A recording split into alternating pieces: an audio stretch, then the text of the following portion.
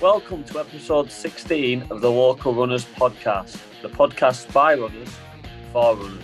We are your hosts. I'm Gav Hill. I'm Callum Parkinson. I'm Sean Warburton. And I'm Dave Norman. Firstly, we need to apologise. We recorded our episode on Wednesday night at the Village in Hyde. We did record, but due to a technical mishap, the quality was too poor to publish. So we're taking this opportunity to re-record. Now, let's get on to the main event of the last weekend, the London Marathon. We've had our very own Sean Warburton taking on the race of the year, where he's trained on and on for the last 18 months.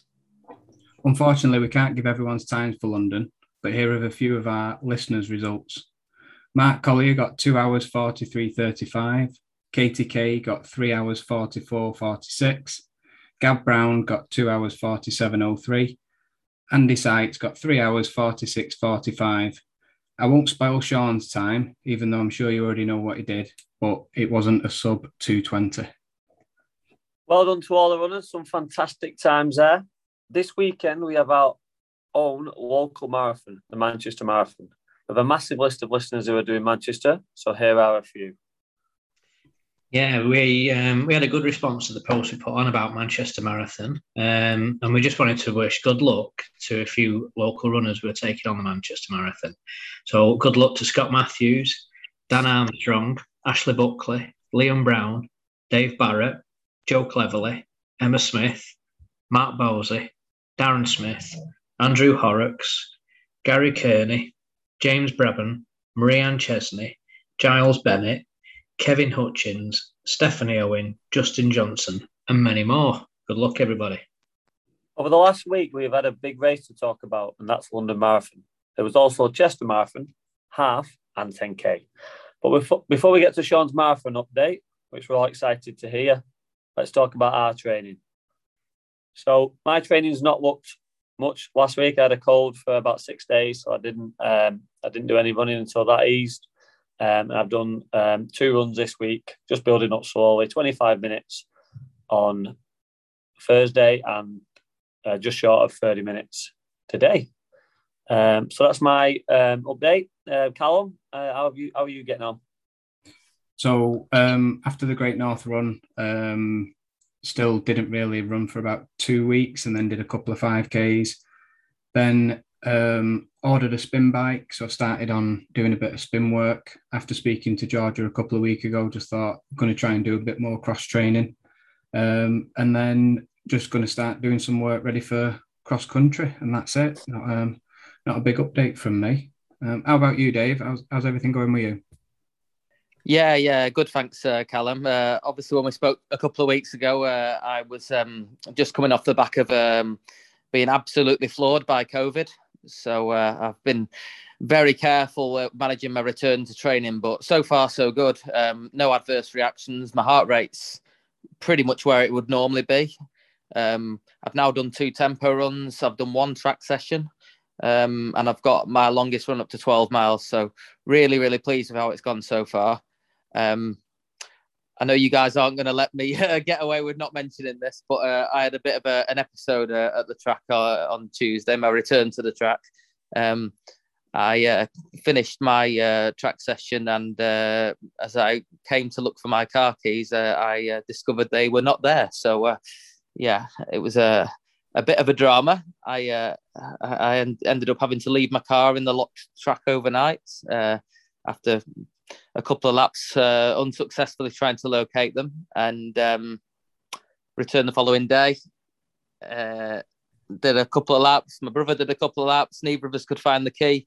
Got a locksmith out, convinced they must be in the car. Couldn't find them in the car. The locksmith does a lap at the track, and lo and behold, he finds them. So all's well that ends well, but 90 quid lighter. Is the locksmith a runner? He wasn't, no. I think he just had a good set of eyes. So back to the training. No plans to race at the moment. I think that'd be a little bit foolish so soon after COVID. It's still only 2 weeks ago since I sort of started resuming my training. So yeah, I'll just sort of continue to build up slowly and look to get ready for perhaps a cross country in November. What about yourself, Sean? Obviously, you've got plenty to talk about this week. I thought you'd never ask. Yeah, so obviously I've been building up to London for as long as I can remember, really. Just my first experience as well in the event. So yeah, the whole package was amazing. So we went down on the Friday, went to the expo because I wanted to get there on the Friday because I just heard people saying how busy it gets over the weekend. I was glad I did that actually, because this year what you had to do is pack up a kit bag. So what you need at the finish line, you had to pack up and drop off when you pick your number up. So you really had to think ahead about what you might need. So yeah, spare pair of trainers, hoodie and all. I put a protein shake in there. I put my work phone in there as well, which is a bit of a roll of the dice. So I was hoping I didn't get any work issues for 48 hours. Luckily I didn't. Just so I had some way of navigating my way back to the hotel, and obviously uploading Strava, which is priority. So yeah, really good atmosphere there. A lot of good stuff.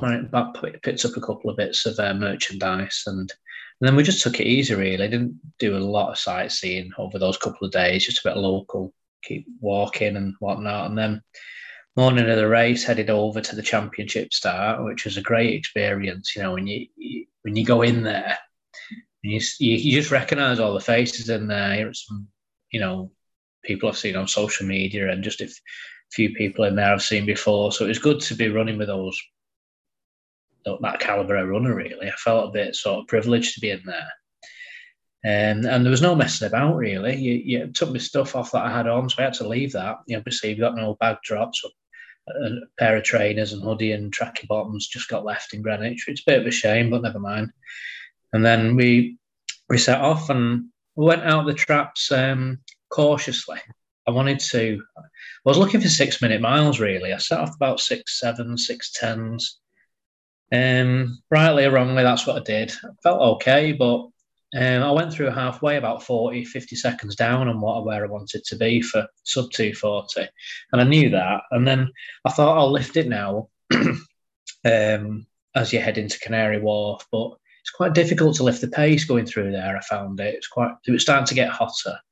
And it's twisty and turny, and I was still looking at my splits and they weren't where I wanted them to be. And I think by that point then I knew with 6 miles to go really then that I wasn't going to get that sub 240, but if I could run a good even split, I would still come in with a PB, and that's what I did. I mean, the atmosphere was just unbelievable as well. It just felt like I'd run a 5k or a 10k. It went so quick, because the atmosphere was just so good. Couldn't believe how quick the race. I don't think I've ever run a marathon that's gone past so quickly. It felt, I haven't because it was a PB, but you know what I mean. It just seemed to fly by because I just enjoyed the experience so much. It was buzzing, and I had ringing ears, and it was that loud. And because of where I was in the event as well, I think I finished about 460th overall. It was pretty quiet on the road.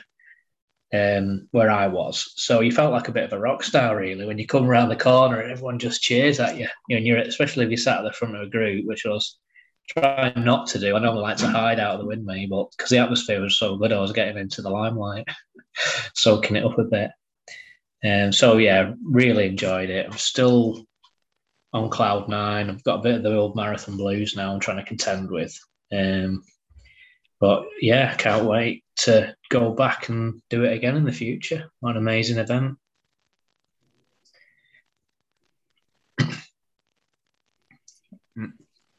Can I just ask you, Sean, what was worse, the post-Tour of Tameside blues or the post-marathon blues? Yeah, I know we talked about this the other night, obviously, didn't we? It's not an easy question to answer that. But for me, it's this, it's been I was talking to Sarah, maybe a 10-year journey to get to London, because I've been running a long time, really. But I've only joined the club in recent years, and the reason I did was to get quicker, because I was putting in marathons of 3:15, 3:20. Not quick enough to get into London, and I'm very unlucky in ballots. I've never, ever won a ballot place in any event, ever. So Maybe it's because my surname's W. I don't know. Don't know how that works. But I knew I needed to run quicker, so I joined up to Hyde, and yeah, that's a good job. Michael is here today, and just saw my times dropping straight down, and was able to get under 240, sub 245 to get a championship spot in London. So putting that number on, honestly, I was obviously I was saying previously, it's quite emotional for me that putting that number on. I did think I was going to wake up at times and I'd be back at home and it wouldn't be really happening. It was just awesome. And I can't, like I say, I can't wait to go back. Unbelievable experience. I think next year I'm going to do Berlin in the autumn, so I'll put my name in for Berlin. And I'm hoping I can run under 240 there to get back into the championships for London 2023 because the standards increase now. You've got to run under 240 to get in there now, which is pushing the envelope a bit, isn't it? On to the guest of the episode. We have the head coach and social secretary of Hyde Village Striders, a club where Sean and Callum started their running journey. Mike and Liz Mason are long-standing members of Hyde Village Striders. Both Mike and Liz are coaches at Hyde and have encouraged hundreds of runners by the Stride Out course, which is their version of Couch to 5K. Please all welcome Mike and Liz Mason. Welcome, Mike and Liz. Thank you. Thank you. Thanks for the invite. Welcome to the podcast. Thanks for joining us for a second time. Yeah, I've got my T-shirt on. I was going to ask you to get T-shirts. Got my T-shirt on. Have you pressed record, Callum? I have pressed record. Let's hope we can hear everybody now. Welcome, Mike and Liz. You okay? Thanks, Yeah, Gav. Yes, thanks, are you? Yeah, nice to see you again. You too. We did say we'd try and get you back on. We didn't think it'd be a couple of days after, though. I know. Well, it's given me a chance to sort of like digest the questions a little bit more and maybe elaborate a little bit more on what I would like to say. So I think him upstairs was looking after us. He got us back on. Yeah, maybe it was meant to be. Yeah. Okay, so just going to go through my question with you both. Answer it in any order you want. So the first one, I just wanted to know how you both got into running. Do you want to go first, Mike? Yeah, I started pretty much from school, but didn't really take it seriously. I just used to run for fitness. Played football up to my 30s, so it was mainly just to keep fit. We had a young daughter as well, so I didn't have a lot of time. And yeah, I did a couple of marathons when I was 20. It was sort of 1984. The height of the running boom was going strong, and I just fancied having a go at one. And I got some encouragement from my father because I said to him I was going to run a marathon, and he laughed at me. So I thought, right, I'll show you. So I did the old Piccadilly 261 marathon and the Stockport Daffodil in 1984. And then that was it. I retired from marathons till I think it was 2005, my next one. But yeah, that was how I did it. So my entry to the running scene was, we had a teenager, and as a family we did lots of things together, and me and Emma did lots of things together, but Mike always had his hobby of running. I mean, I would have liked him to come dancing with me, but there was no chance he was going to ever dance. So I thought, right, what can I do to sort of like make sure that once Emma's gone, we've got something that's in common, even though we were great, best friends and everything. I just think you still need something that you've got a little bit of a passion for, so that you both on the same wavelength, some of the time. So I was a member of the Village Leisure Club in Hyde. And on one of the back of the toilet doors was a 5K, run 5K in 12 weeks. Of course, like the Couch to 5K. So I took the plunge and went and started running. And I was one of those typical runners, learning to run. It was like 1 minute, I can't do this. And the next minute, I love this. And I can't do this. And then eventually I just started to really love the running. I'm probably more obsessive with the running than Mike is now.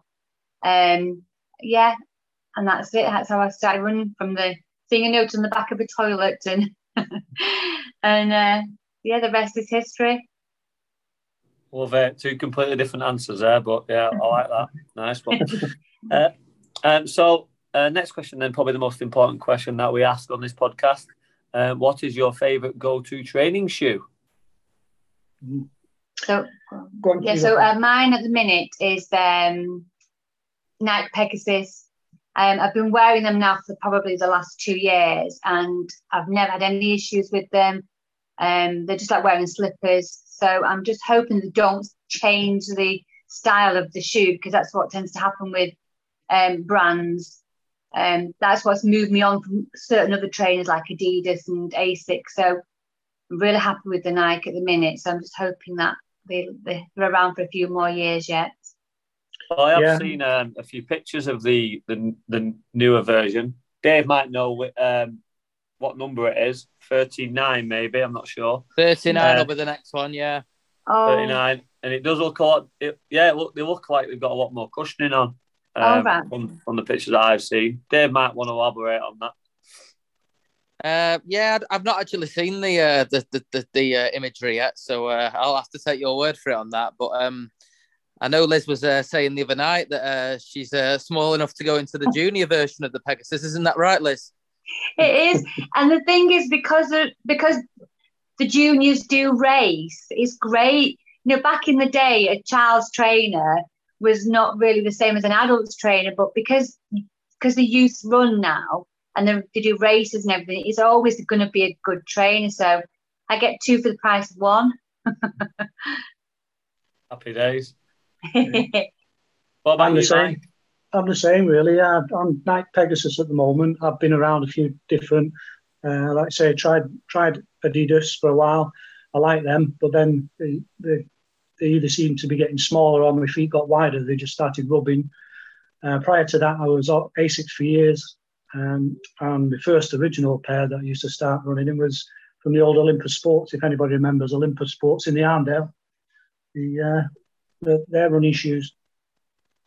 Excellent. Well, you go down well with this group because most of us like Nike. From head to toe normally, especially Sean. Bet he's got Nike bedding at home.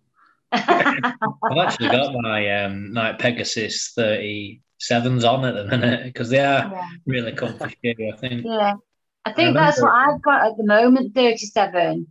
And I've actually got 4 pair of them because I'm finding them going out of style. So I've got 4 pair on the go, really. Yeah. Okay, so I'm just going to move on to my next question. We're doing many marathons and triathlons, including Ironman. What's your biggest ever mileage week? I do keep a training log, but I've never really monitored sort of what maximum mileage I do in a week. And with triathlons as well, because you tend to split a lot of the mileage between running and cycling, and you do swimming as well. It's probably not that high. Probably when I'm marathon training, I've probably been up about to 50 or 60. Never really been one for high mileage. I'd say the most I've ever done in a week was a virtual run that I did last year. I did 105 miles in a week, which was virtual Lakeland 100. I just did it for something to do through COVID, but yeah, that would be my one high mileage week. Excellent. I'm the same. I don't really. I think the highest probably gone is maybe 50, 60, but it's something that I don't do. But it's something that after our chat, I think I might start looking at in the future. But at the minute, I don't really know an exact figure to give you, but probably about 50, 60 maybe. Excellent. Okay, so I'm not going to spoil how many Ironmans you've done, Mike.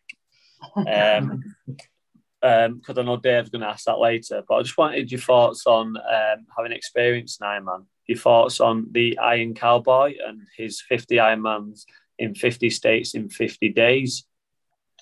I've seen the film. I think it's on Netflix, and it was unbelievable. Yeah, it was a fantastic achievement. But when you see the toll it took on his body as well, at some points during that, he was ready for giving up, but miraculously his body seemed to adjust to it, and he managed to he actually looked stronger at the end and got going again. But yeah, hats off to him. I don't know how he did it really, especially from the logistics side, doing it in 50 states, because an Ironman can take, so 11, 12 hours if you're lucky, and then he might have that 3 or 4 hour drive to the next state to start again. So yeah, it was a tremendous achievement. Yeah, absolutely nuts. And if anyone's still to watch that, it's definitely worth a watch. And it can confirm it is on Netflix.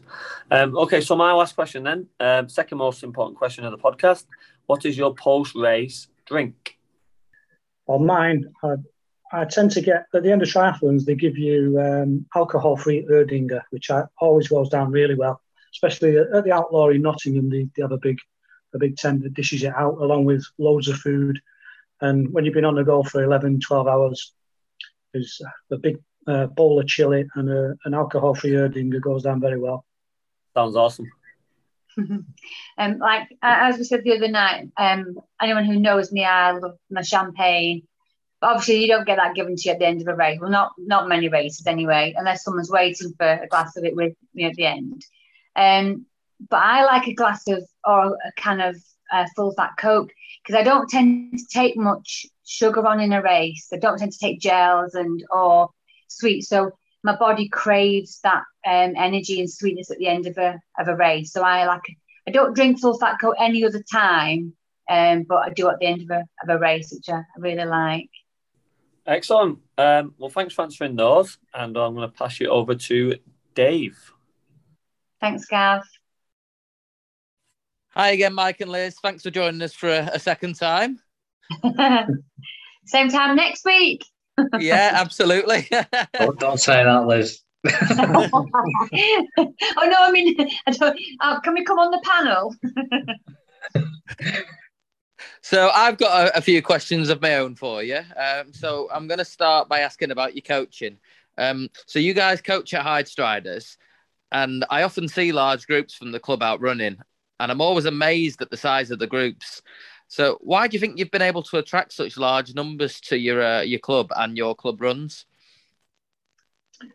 I think we've always tried to promote an all-inclusive type of philosophy in the club. At all levels, we cater for all levels, right from the couch to 5K. So, building up from not being able to run at all, and then when we get to the 5K, usually they finish that by going to a park run. So it's like a bit of an event at the end of it. They all get certificates, and then we arrange to sort them into the appropriate pace groups as well. So they're pretty much looked after as much as we can all the way through until we set them loose with the groups. I think it encourages them to stay. I think predominantly a lot of our members are ladies as well. So I think, strength, safety in numbers, things like that, that's really encouraging. And just promoting a friendly atmosphere, it is really a nice social club. People enjoy coming, not just for the running, but for socialising and meeting up with the friends. Yeah, I think as well, because we're not a running club that has a track or it's not really, we don't really have the facilities to actually, help people to maybe go out and do fast track events and stuff like that. We have a lot of people who just want to come and run. They're not interested in racing. They just want to come and run with groups, and eventually do end up doing races because their friends are doing races. But when they initially arrive with us, we just promote that they can come and have a friendly run, and they're not expected to do any more than just come and have a friendly run. So we think that's why we keep a lot of our members with us as well. Yeah, brilliant. I mean, whatever you're doing, it's clearly working. As I say, when I see you out in such numbers, I'm almost gobsmacked. Okay, so I want to ask you about your coaching philosophies. So, would you say your coaching philosophies? Would you say how would you say your coaching philosophies differ? Do you coach in a similar manner, or are you both quite different? I think we spoke about this, and we did say at the time we were similar, but I think we're slightly different. I think I'm more of a fun coach, and people like running with me. I I tend to like taking groups out, and I tend to take them out without them knowing where they're going, without they don't know the terrain. I might say to them, put a pair of trail shoes on, or put a pair of runners on, and I'll do a route that they won't know the route, they won't know the mileage. Don't ever go over more than 7, but they like that. Whereas I think Mike's more of structure, like speed session, hill sessions. I think I get more in my groups than he gets in his groups. That's because they talk a lot more. Yeah. I'd say we are different, but we sort of complement each other. Yep, brilliant. Okay, so Hyde Striders are still in my mind a relatively new club. Although when I looked up online, I was shocked to see that you were founded in 2002, which makes you almost 20 years old now. So at what point did you guys both join the club, and how do you feel it's changed from when you joined to where you are today? Yeah, so I joined in 2003, so it was relatively new. Like I mentioned the other night, on my membership number was number 6. So I'm think I'm the eldest strider at the minute in the new club. So it was actually the running came about with Hyde Village Striders Leisure Club. It was for leisure members, and it was founded by Jill Buckley, who was the manager at the time, and Pete O'Hare. And it started off with just beginners groups, and then from the beginners groups there was like a smaller group of people that used to go out running together. There's probably a number of about 30 people for about 3 to 4 years. It was only 30 people, the same people. And then Peter decided he wanted to leave Striders and do his own business. So he opened a little shop in Stalybridge and started doing private lessons there. Left the village. So Jill Buckley, who was the manager at the time, approached me because I was doing a bit of coaching with Pete at the time. And asked would I take it on. And I was a bit nervous at the time. But I had a few people around me as well. I coaxed them to come and sort of help as well. Committee was developed from that. And the club just got bigger and bigger. And we started opening it up to non-members of the village. And, it's just got bigger and bigger. And it's been so successful ever since then. So... Yeah, like she says, she roped other people in. So she asked me to come on board after Pete had gone. A lot of the older runners will remember Pete O'Hare. He was a good local club runner. We've got him to thank really for the club. And as Liz mentioned, Jill Buckley at the village, she really helped in the early days as well. And Liz roped me on board.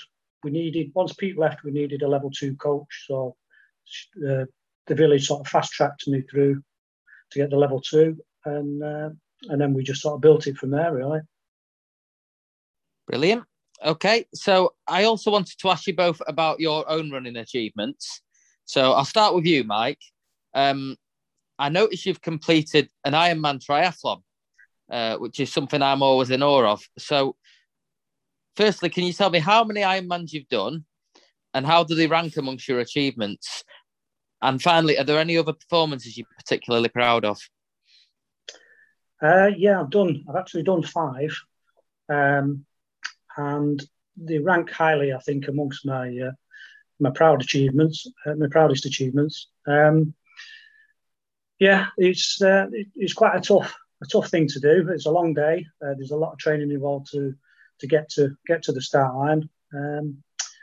And the first one I think was about 2009, 2010 that I did. But I think difficult really. I've done a lot of different events. Probably one of my proudest achievements I think was probably my one and only outright win that I had in an event, which was the South Cheshire Duathlon back in 2011, I think it was. And as I said the other night, myself and my running buddy Mike Gubbins, we came out of the run, jumped on the bikes and got out on the road and were surprised to see this car with flashing lights in front of us.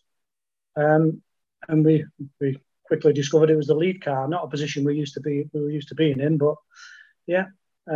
We managed to hold on. Nobody came past us. And I had a little bit of tactics on him in the transition area because I'd seen a duathlon in London, a sprint duathlon a few weeks before, where some of the pros had decided they wouldn't use clippy pedals because it was such a short distance. They didn't think the gains were worth bothering with for the clippy pedals. So I just had cages, which meant I didn't have to change my shoes.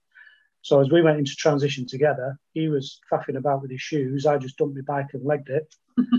And managed to get about 25 second lead on him, and that was enough. So, that was my one and only outright win, which is probably my proudest achievement. Brilliant. And what about yourself, Liz? I see you did very well in your age category at this year's Tour of Tameside. You won one of the stages, and then you finished second overall. So how would that one rank for you? And what are the achievements or performances that you're most proud of? Yeah, it's my first time doing the tour. We've always been away on holiday. I mean, I'm too young to have done the original tour, obviously, but so I really enjoyed it. I didn't go out to come second or first. I just wanted to actually finish it, and quite surprised myself that I actually came second, won one of the stages. I'll definitely be going back next year to see if I can do a little bit better than I did this year.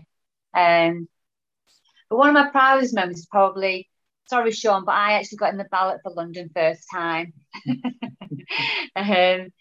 So, yeah, I did London in 2005. And the experience, like Sean said, is absolutely amazing. I was from arriving, I mean, it was a bit different because the expo was full go, and it was a different experience of what Sean has experienced this year.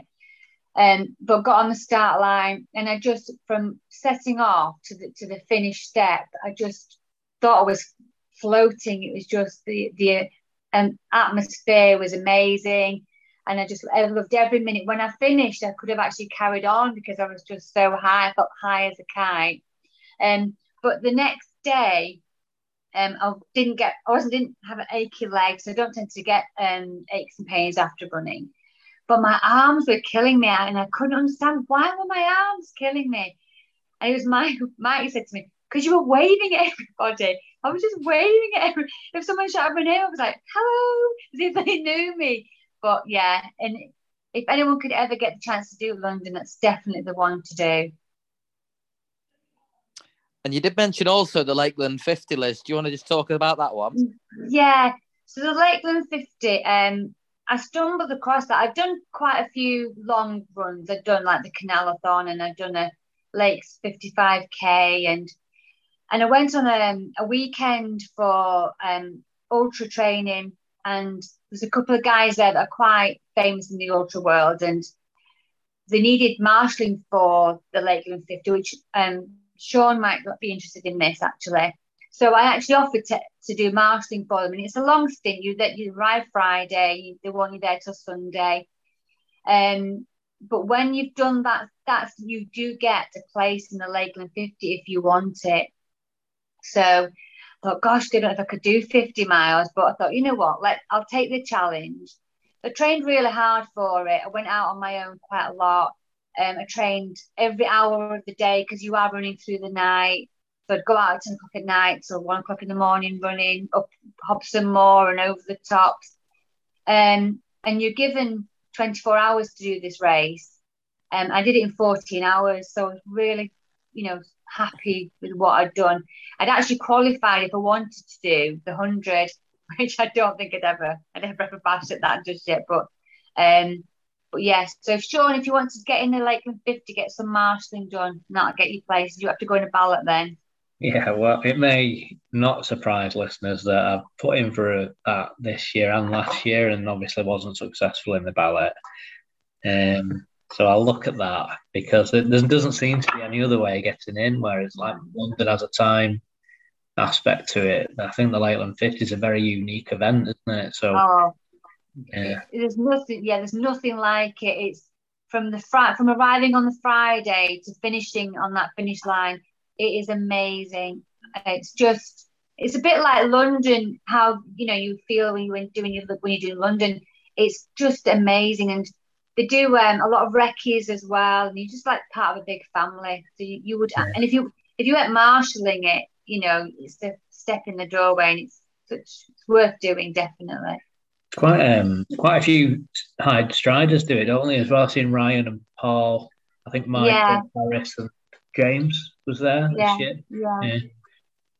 Yeah, looks good. Final question from me, guys. So I wanted to ask you both about a park run that you both ran in 2019 in California, of all places. So not many people out there have experienced a park run in another country. What was this experience like, and did it feel different to the park runs here in the UK? Yeah, it was fantastic. We've actually done it twice. We've been there. We've been 3 times actually, but we did the park run twice. It's at Crissy Fields, which is in the marina area of San Francisco Bay. And it was a fantastic course. You know, the scenery is amazing. You're looking out to the Golden Gate Bridge. It compares pretty similar to local runs, really. You've got a mix of tourists, local people, and the race director was actually a Brit, so it was like home from home. It was a bit warm and a bit dusty, but we enjoyed it, didn't we? Yeah, I did. I actually won my age group on that race as well. Just get that in. Yeah, it was an amazing experience. Obviously in the sunshine, and you know, it's as good as Hyde Park, but you know, that bit, yeah, without the Golden Gate. Without the Golden Gate Bridge, but yeah. So anyone traveling to any country, just check out if you've got a park run, because you know, a lot nowadays they do, and it's definitely worth doing one when you're abroad as well. Thanks, guys. Okay, so I've also got some questions from our listeners, which I'm going to run through now. So the first one's from one of your club members, Katie Kay. She's a previous guest of ours. So Katie asks, I'm just wondering what your plans are going forwards. Liz, I noticed that you've been dabbling in a bit of wild swimming and some crazy hiking adventures. Just wondering if you've got more plans to continue doing these things alongside your running. Oh, Katie, you want an invite, don't you? That's what it is. Yeah, I just want to sort of like mix it up a little bit, because I was affected by COVID. It did really affect me mentally, really, as well. It was just a very strange time for me. So I didn't do as much running as I would have liked to do through COVID. I'm not sure why. Lost my mojo. So introducing a little bit of swimming, and I'm going to try and run to maybe a secret lake or a secret reservoir that you're not supposed to swim in, and then have a swim and then run a bit further on. So yeah, I'm exploring at the minute, so I'm not sure where it's going to lead to, but Kate, I'll give you an invite, don't worry. Katie also asks, Liz, how was London as a spectator? I've always wondered what it's like being on the other side. Did you enjoy it, and did you wish you were running? I did enjoy being a spectator, but yes, I did wish I was running too. And I put in the ballot for next year after being there this weekend. It is a bit different. It is tough, probably tougher for a spectator than the actual runner, because you're trying to go to different spots to see who you're actually supporting. This year we only managed to get to 3 because with Mike not being able to move around too freely. So we saw people at mile 6, mile 15 and mile 18, although we did see Sean at Cutty Sark, but everyone else we missed because we just weren't able to get to the spots. But the people that we went to watch, we actually managed to see them, so that was good. But yeah, I think I prefer to run it than spectate it. It's easier. That's everything from me. Thanks, guys. Okay, I'm now going to pass you over to Callum, who's got some questions of his own and some listeners' questions. Thanks again, guys. Thanks, Dave. Thank you. Cheers, Dave. Welcome, Mike. Welcome, Liz, once again. Hi. I think you're the first guest that get to do a re-record, so should be nice and privileged there. So like Dave mentioned before, I started my running journey at Hyde, and Hyde hosts two great races, the Millbrook Monster and my favourite, which is the Stride Through the Woods. I'd just like to know if they're both going to be on next year. Yes, yeah, we are planning to get them back in the usual slots. I've had some discussions with Chairman Adge Barker. He was keen to try and get one of them on later this year, but I think we just decided it was probably just a bit too much, too short notice to get it in. But yeah, we're going to try and get them back in the usual slots next year, because I know a lot of people, they do travel from quite wide areas around Greater Manchester and beyond to come and do, especially Millbrook Monster.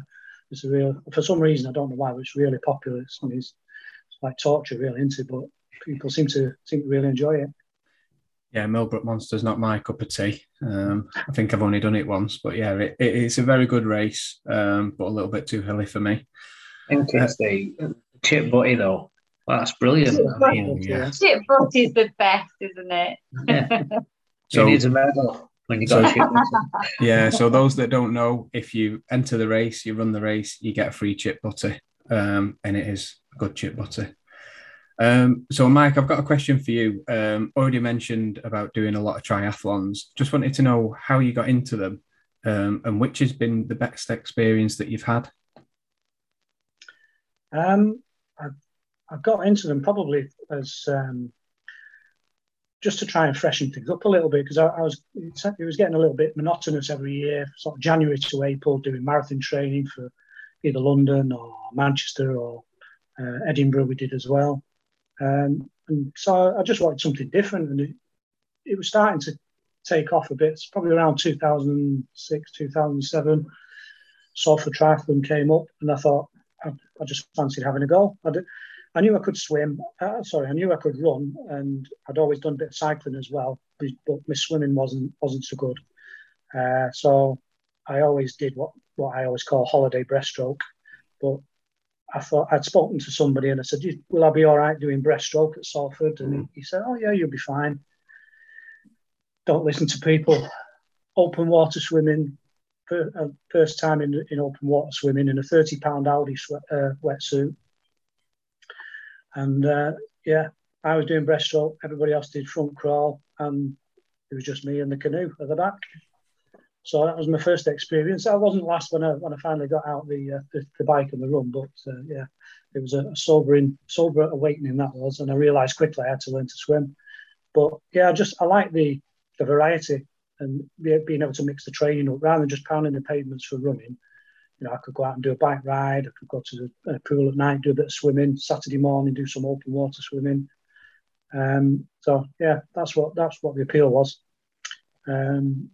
And what was the last bit? Sorry, the question. And what's the best experience that you've had at one? Oh, a triathlon. Well, I know you're going to come on to one later, so I might leave that one. But there's a couple of other ones that are proper highlights. Barcelona Ironman was a real good one. We did Alpe d'Huez triathlon as well, which was fantastic. You get to ride up Alpe d'Huez and then do a half marathon at the top of altitude, which was a different experience. And Helvellyn in this country, that was another fantastic event. Swimming around Ullswater, and then you go up Kirkstone Pass and the struggle on the bike, and then up to Helvellyn on the run. So yeah, I think those are probably the highlights.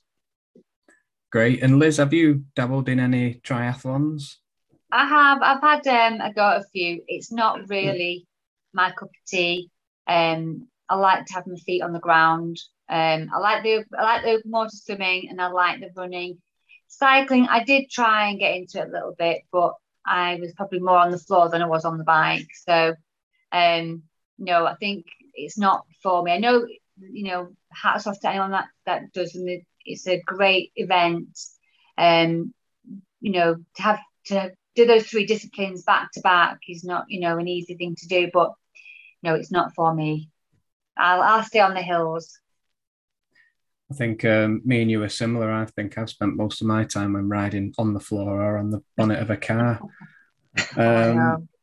So, like you mentioned before, well, like Dave mentioned before, you went to California. In particular, you went to San Francisco and you did the Escape from Alcatraz. You went twice. Can you let us know about that experience for that triathlon, Mike? Escape from Alcatraz. Yeah, everybody who does triathlons, I think it's it was for the group that I train and run with. It was an iconic race, really. Everybody just wanted to do it. You all wanted to say that you swung from the rock.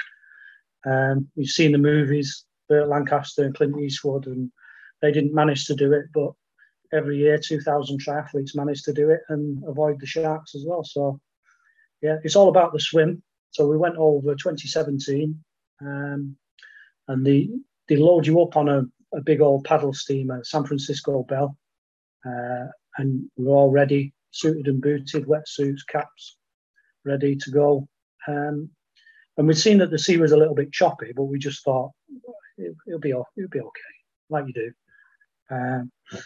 But then the announcement came over the tannoy on the boat that they were cancelling the swim, and I think Liz will probably vouch, and Mike, who was there with me as well. I think that's probably my lowest point ever. In sport, we travelled 5,000 miles to do this event, and it was all about the swim. And I was nervous enough to start with, but literally 3 minutes from launch, and they pulled the plug. It just crushed.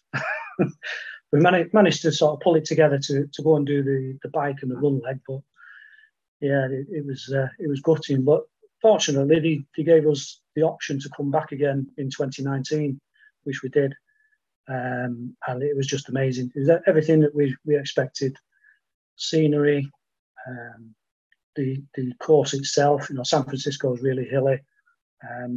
It's not that long a distance as triathlons go. The swim's a mile and a half, but like I say, it's all about the swim.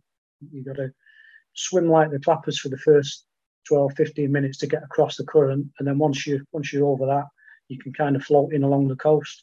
And there's marker points that you have to look for. But yeah, just going out on that boat, and then they open the gates up, and you've got 7 minutes for 2,000 people to jump in. It's amazing. I remember I did a bit of research on it, because you jump in about 8-10 feet off the boat. And normally when you jump in, you cross your arms across your chest and you just go in. But I picked up a good tip. Somebody said, when you jump, put your arms out, and it'll stop you sinking, because you don't want to be sinking in the sea with another load of people jumping on top of you. So yeah, we did that, and it was amazing. Great event. Glad I've done it. It's ticked off. Good little tip there. If anyone's going to Alcatraz, I'm going to try and escape. Stick your arms out. So we have a lot of local races in and around Tameside. I'd like to know what both of your favourite local races are and why. Yeah, so first time doing Tour of Tameside, I would definitely say that's hit the top 3 for me now, and I'll definitely do it again next year. But I was having to think about this now. I like the Gravy Pud Run, which is up at Tintwistle. Dovestone Diamonds, I love that race as well. I'm hoping that they come back again next year, because I really, really enjoy that type of running. So it's a little bit off road, bit of a fell. So yeah, I think those three are now my favourites at the minute. Well, the Gravy Pud's actually on in December. It is, yeah. I'll put my name in. Although I'm not convinced it's entirely all running, is it? There's a bit where you've just got to drag yourself up the grass with your hands. Yeah, it's not as bad as you think it is, Sean. It's not. So as you're going up the hill, just move to the side, like as if you're going to snake up, and you'll get up dead quick. Okay, I'll try that. Last time I went straight up the front of it with my heartbeat coming out of my ears. Did you? Yes, I'd say Tour of Tameside for me as well. I was lucky enough to do 3 of the old versions, the 6-day ones, and it's a great event, great atmosphere, good for the local area, and also Stockport 10. I think it's always been a favourite as well. I've done that lots of times. I think that's a great run. So I'd say that those 2 are probably favourite locals. I'll agree with you there with Stockport 10. It's one of my favourites. Do like that. So on to my next question is, over my time at Striders, I received help and advice from experienced runners, including both of you. I'd just like to know what the best bit of running advice that you've ever had. That's a tough one. Yeah, I mean, we've had a lot of advice ourselves because we started from help from other coaches, just things like don't be too hard on yourself if you've not had a good run. Try and take something from every run that you've done, but probably the most one that sticks with me at the minute, when I was training for the 50, the Lakeland 50, as a road runner, you're taught to run and not stop, unless you come to traffic lights, obviously. But you run from beginning to end. So when you go onto the fells and off road, it's hard because you're a road runner and you've been a road runner for so long that you don't want to stop.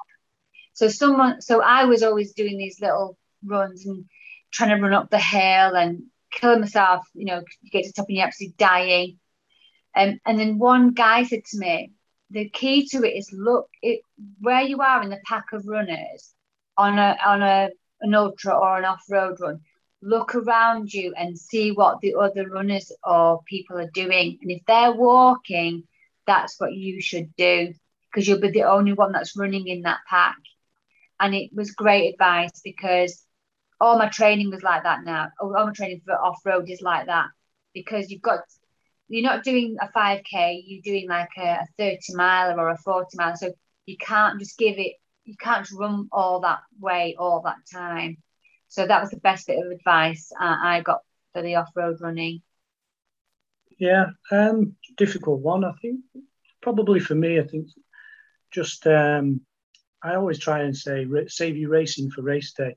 It's easy, especially for males. We get wrapped up in, you want to be first every time. And training sessions, you can put in a hard training session and beast yourself a bit, but you don't have to do it every single run you go for. You can go out and just enjoy a run. And if you're with another group of runners, it doesn't have to be a race. Some people just turns into a race every single time. They've always got to be first. I suppose it's just mentality with, especially male runners, I think. But yeah, I think that was a good piece of advice I got. Don't race every time you run. Just save it for race day. Yeah, so on Wednesday night, Mike was looking at me when he said that, because back when I was at Striders, it was something that I always used to do. So I was guilty of that. Yeah, but in them days, you didn't beat us. Now you can. Fair play. So we've got a listener's question, and this is from our previous guest, Hayley Simpson. She'd just like to know about the effects of COVID on both of you. So she says, how did you both make changes through COVID? And are there any changes that were brought in due to COVID that you'd like to keep going forward?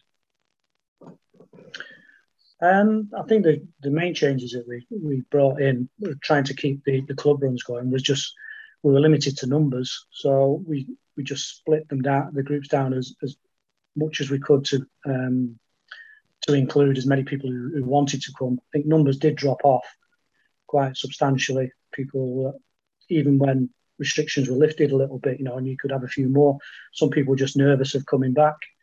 And now we're back meeting indoors at Ashley Sports Village.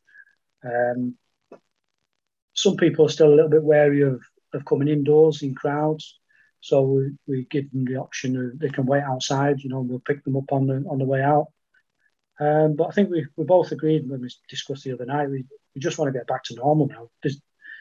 If we can help it, we don't really want to take anything forward from COVID. We want to try and just, get back to how we were before. Yeah. I mean, my concern was, we were such a good running club, and that it was taken away quite quickly. So, our runners that came to us week in, week out, that came for a little bit of socialising, they may never seen people all week on a Monday and Wednesday night, So it affected me that these people didn't have anywhere to go. So I did do a couple of online things where I set a few challenges for the club runners. I had a stone that I was hiding. I did steps. I did a step challenge. I did a bridge challenge. So I tried to keep them motivated throughout COVID because it was affecting me as well. You know, when you're so used, and I didn't realize till COVID that how much of a routine I need in my life, and the Monday and Wednesday running and the weekend running was part of that. Because it was taken away, I needed something to sort of like help me and then to help my fellow runners at Striders and so I'm so glad that it's, you know, we are getting back to normal now, and let's hope that it doesn't reappear, this horrid COVID. Yeah, that's really good answers, because I think a lot of people during COVID and then now, like you said, you've got a few people waiting outside. Some people just aren't fully, they've not really got the confidence to go indoors, and it's a real shame, and it has affected a lot of us. So fingers crossed you can get back to full strength with all them runners joining you there. So yeah, that's all the questions from me. So I'm going to pass you over to Sean now. So thank you very much for answering them. Oh, thanks, Callum. Thanks, thank you. Yeah, thanks, Callum. So yeah, Mike, I've got a question for you, because something I'm seriously considering for next year is having a go at the Boston Marathon. I think I've got a place in Berlin, just weighing up the finances really and everything of it, and see, have a look at the travel restrictions. Hopefully they are back to normal. And I know it was something you were lined up to do yourself, and then you ended up doing the virtual race, I remember. Is that something you'll go back to and have another look at in the future, do you think? Yeah, I'm hoping to. It was really disappointing that, you know, COVID scuppered that. I got the qualifying time for it at the Chester Marathon. I think it was 2018, and then we had everything booked to go in April 2020. I think it was. Hotels, flights, everything booked, and then the Americans put the travel ban on, so it got put back to the October. Never happened then again. Put back to April, didn't happen.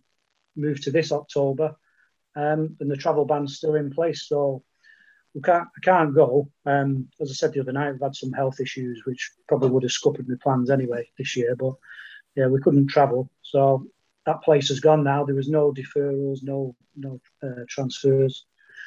They gave you the option to switch to the virtual race this year, which means you get half your money back. So I've done that just so I get my money back, half my money back. And I get a medal and a T-shirt for posting the time, which I might have to do on my bike, but we'll see. Yeah, well, that virtual medal, I saw you post it on social media. It's probably one of the best virtual medal packages I've seen, actually. Yeah, it's pretty good. I said to you the other day, they even send you a finish line tape that you can get your family to hold on your street for, you know, as you come down, and a number to wear on the way around. Yeah, it's really good. Right. Yeah, I've been reading a lot about it recently, and I was looking on the website, and I saw lots of images of people doing that. Actually, I wondered where that came from, because it's quite famous, isn't it? That finishing tape and the floor colour and everything. Yeah. Oh well. Hopefully you manage to get that qualifying time again then and get back over there at some point. Yeah, it's a good target to aim for. Yeah. And a quick question to both of you, really. What's your favourite type of running if you had to pick one, whether it be distant or terrain or trail, mountains, or is it the mixed events you prefer, actually? So let's ask you first, this one. Yeah, I mean, I used to love them. I mean, when I started running, there was no trail running, there was no off-road running, there was no mountain running, it was always road running. So, you know, from 2003 up until about 2016, I had never been off-road, I'd always been on the road. And then I just, with the things like Dovestone Diamonds and the Greywood Run, they take you off-road. So I thought, I quite like doing this off-road stuff. So I think, because I've done quite a lot. I mean, I was counting. I've done 10 marathons and all that road training for marathon after marathon.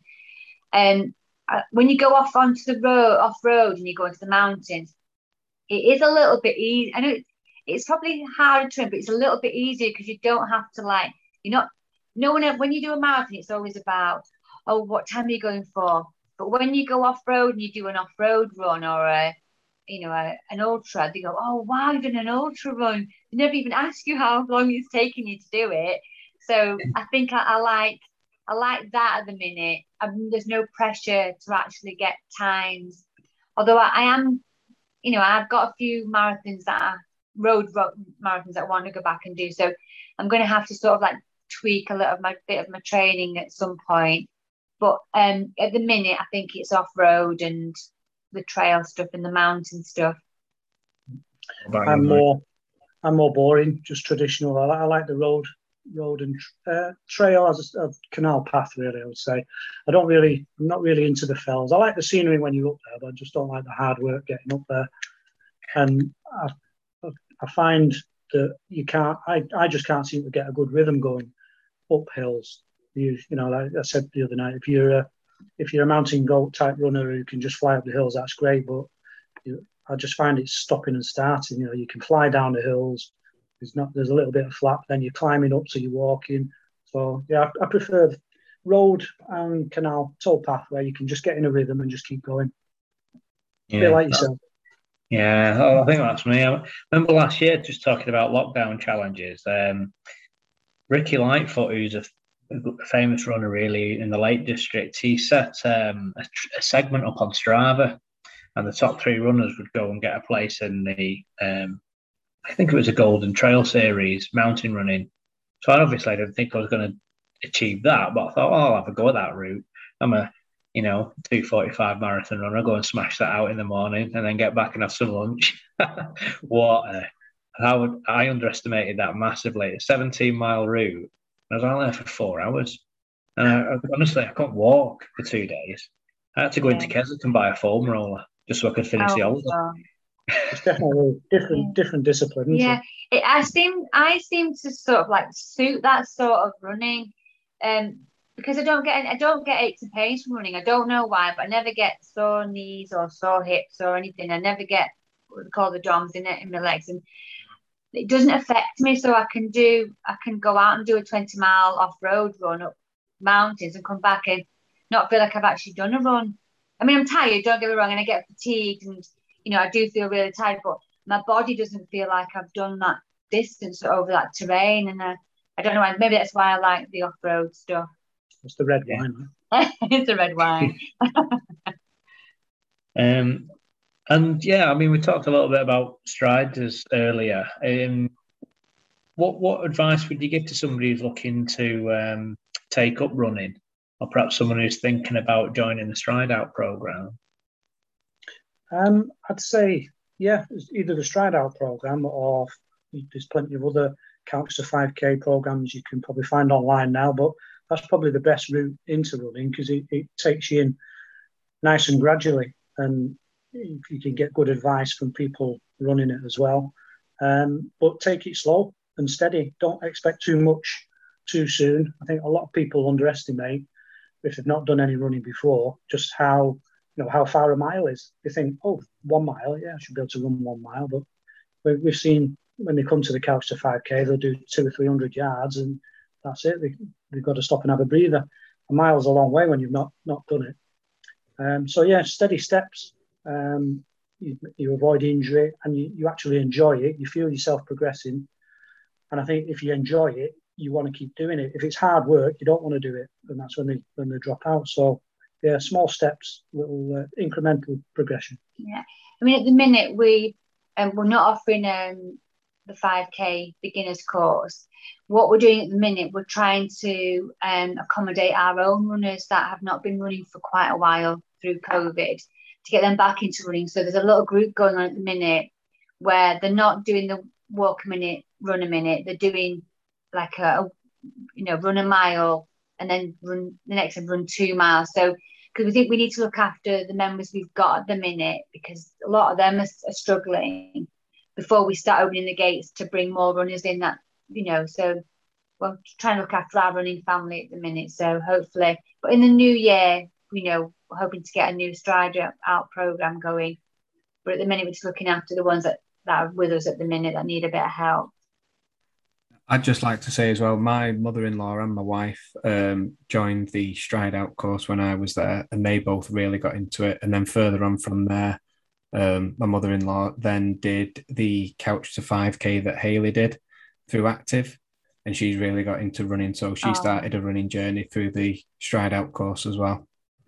That's brilliant. That's good. Good to know she's kept it going. What about talking about runners there that are already running?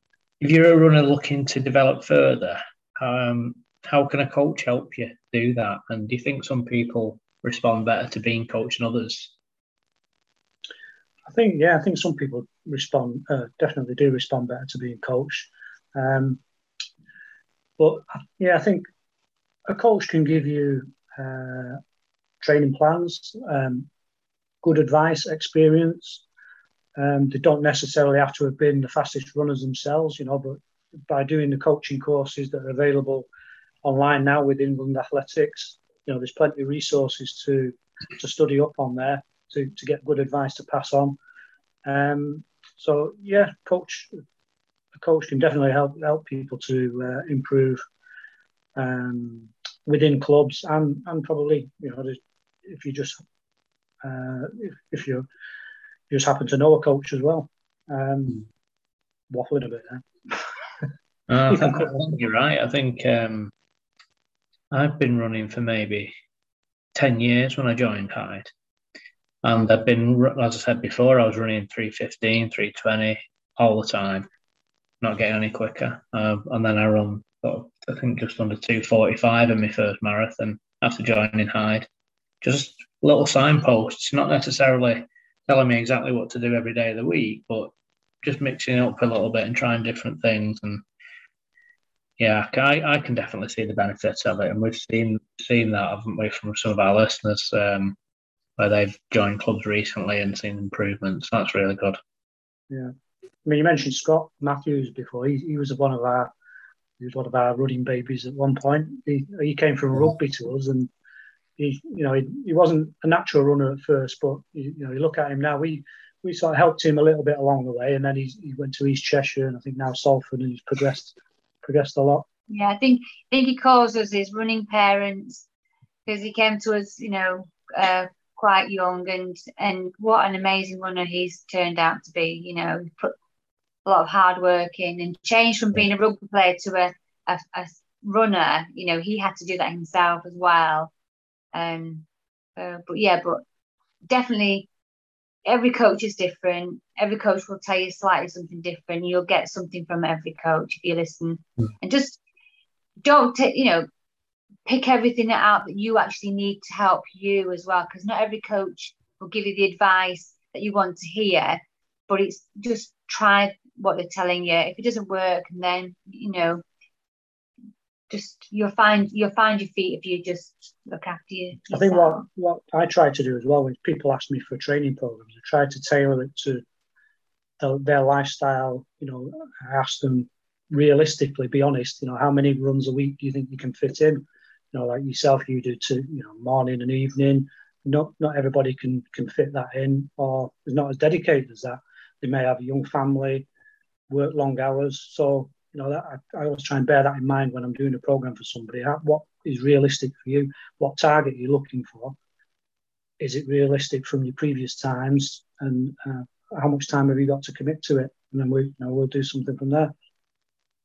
Yeah, that's interesting. Interesting what you say about Scott. He's running the Manchester Marathon this weekend, and he's got a proper runner physique now, hasn't he, Scott Matthews? So yeah. Well, I could tell you a story. The last time, I think it was when Dave won the Manchester Marathon in the horrendous weather. I think that was Scott's first marathon, and I think he ended up in a pub in Stretford having a sausage sandwich at about mile 20. Do you know that was my first marathon as well? That was in that weather. I did that marathon as well. That's why I got my good phrase for London for that in that one. Probably what I remember about it. I mean, Dave will remember it for different reasons. I just remember how cold and horrible it was. Did you get your bag afterwards? Did you get your clothes back? Yeah, it took me a long time. If my car keys had not been in it, I'd have left it there. Well, I wore a bin bag as like to keep me warm for 23 miles. And then I thought, I need to take this bin bag off because no one knows which club I'm running for here. So at mile 23, I bit the bin bag off and just ran the last 3 miles. But yeah, those conditions were horrendous. There was people with hypothermia at the end of that race. Hats off to Dave for winning. Yeah, hats off to Dave for winning. Yeah, Dave was just the best. Although he wasn't out very long, was he? Yeah, it's easier. It was easier for me. In theory. Okay. Thanks for that. So just a quick question really to both of you, but Liz, you in particular, but I see you do a lot of fell walking, early morning walks and things like that. What would you say your favourite place to walk is? And do you think walking is a good stepping stone towards getting fit and perhaps running? Yeah, I think anybody can walk, you know. It doesn't matter how far the distance is, even if you just want to do a couple of miles, you can go along the canal and walk. So everyone can walk. You don't need to be the fittest of people to begin with. I like to do walking because I like the scenery as well. When you're running, sometimes you miss what's on your doorstep. The other night I did say about the Lake District. Lake District is one of my favourite places to run, but on our doorstep we've got, Dovestone, we've got the Pennine Way, we've got the Oldham Way. So all these are on our doorsteps, and there are some really nice, pleasant walks out there. Sometimes I just do it just to clear my mind as well. I think walking's such a great thing to clear your mind, as running as well. You know, as a runner, we do that as well. But and I do like taking groups out walking. I haven't done it for a while, but for anyone that wants to go walking, if they look around, if they go on Facebook and look for walking groups, there are hundreds of walking groups that people can go and join. And then, if they get fit enough and they do want to go and start running, then, striders are waiting to accept them to come and run with us. But yeah, walking is so good as well. You don't have to run everywhere. You can start walking. Yeah, it was about 2006. I started walking the Wainwrights in a bid to get fit because I was quite overweight when I was younger, and progressed from that. Then I think what I started doing is running to get fit for the walking. You know what I mean? Because it's quite tough at times, isn't it? And I ended up just really enjoying the running. I still do walk though a lot, and my brother walks as well, and he's just started running, so he's sort of taking the same journey I have, really. Catching me up a bit on the time as well, which is getting concerning. So when you did the Wainwrights, did you do the coast to coast, or did you just go out and do Wainwrights? Both. So me and Sarah have walked coast to coast 3 times now. That's on my list. That's definitely on my list of things to do. Yeah, it's awesome. It's addictive, obviously. That's why I've done it 3 times. And every time you can do different routes. You don't have to pick the same route. Yeah. And it's just such a great experience. And you'll meet people from all over the world, America, Canada, New Zealand, and such a stunning route from start to finish. Yeah, that's definitely on my plan. So I might come to you for some advice. Yeah, I've got loads of books on it, so I can bore you to death with all that if you like at some point. But for next week then, when we're on again. Yeah, stop me talking about London for 5 minutes. So we've got a question from a couple of questions from listeners. One from Paul Minton. So Paul says, "You're 2 of the nicest people, and a credit to the local running scene. So genuinely 2 of the loveliest people he knows." And he said that free, there's no money involved there. So really nice comment. And his question is, thanks, Paul. His question is, who is the worst out of the 2 of you when you've had an injury or a bad race and they're sulking around the house? Well, after speaking about the escape from Alcatraz, and Mike didn't get to do his swim on that first attempt, I would say definitely him, because for 2 weeks after that, I had to make sure I had to work really hard because he was so down about that. I had to put so much effort into trying making him like happy and yeah. But yeah, I'd say it was him. I think you're more of a sulker than me. Yeah, well, injuries wise, I'd say we're both as bad as each other, and we don't really give each other sympathy. Oh no sympathy. Just stop moaning and get on with it. Get some ice if you've got something wrong with you. I'm watching the telly. No, it's a nightmare being injured. Anyone that's a runner knows that. And Frank has also asked a question. He says, "Who has the best finish?" Me, obviously. Me, obviously. No, we've been arguing about this since you asked us the other night. As we said, we were doing during COVID a handicap 5K with some friends of ours every Saturday morning in place of park runs. And when we were doing our run from where we live here, we're going up Globe Lane, and I could see her in the distance coming up Globe Lane, and I was catching her. But I knew if I didn't catch her by the time we got to the White Bridge and she started going downhill, that was it. I just couldn't get her on the other side. She's a stubborn, determined little so-and-so. But on an even sprint, I'd say me, obviously. No. Yeah, I just seem to, I don't know, I could be in a race and it can be, dying on my feet, and something just happens on that last 100 meters. I seem to be able to lift up and just go for it. I don't know why, whether it's just determination to get the race over and done with, I don't know, but I wasn't going to let him beat me on this challenge because there was alcohol involved, and you could pick what you wanted if you were the winner, and I picked champagne, so I wasn't going to lose that. She got a bottle of champagne. Well, everyone knows bib numbers have superpowers, don't they? So maybe it's that. Yeah. Just one more question for me, if I could. We talked a little bit about this the other night, and I thought it was quite interesting. The club Hyde Village Striders. I remember people asked me quite a bit when I was wearing the colours, particularly in America, where the village part is at Hyde Village, and I thought to myself, more of a town, probably. Where does the village come from in the club name?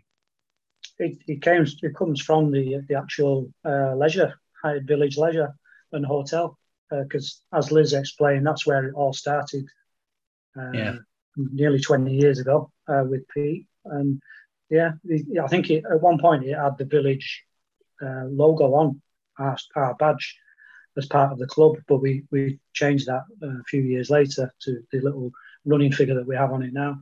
But yeah, we did incorporate the village logo on at one time. We just never dropped it. That's the name the club was registered under, and we've just kept it, and it's kind of stuck. Yeah, well, there you go. That's so now we know. So I think Hyde Village Striders, I suppose, once it's there, it becomes the name of the club, doesn't it? And that's it. Yeah, I think a few years ago, there was we had a vote as to whether the village would be dropped or not. We'd just be called Hyde Striders, but we just thought, well, that's where it came from. That's the original name. So the vote went in, and it came out Hyde Village Striders, so we didn't lose the village. So that'll be always there now. So going forward. Excellent. Well, thanks for that. That's all the questions from me and from our listeners. Thank you. Okay, thanks. It's been great. I've really enjoyed it. So thanks for having us on again. Welcome. Thanks for joining us. It's been really enjoyable. Thanks again for joining us, guys. It's been fantastic. Oh, thanks. Thanks for having us. Thank Cheers. you very much.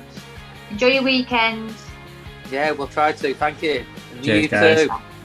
Bye. Bye-bye. Thanks. Bye. That's it for this episode. Coming up in the next episode of Local Runners Podcast, we meet lifelong East Cheshire Harrier brothers, Gavin and Liam Brown. So get those questions in the usual ways: Facebook, Instagram, Twitter and email. And remember, when you feel like quitting, remember why you started.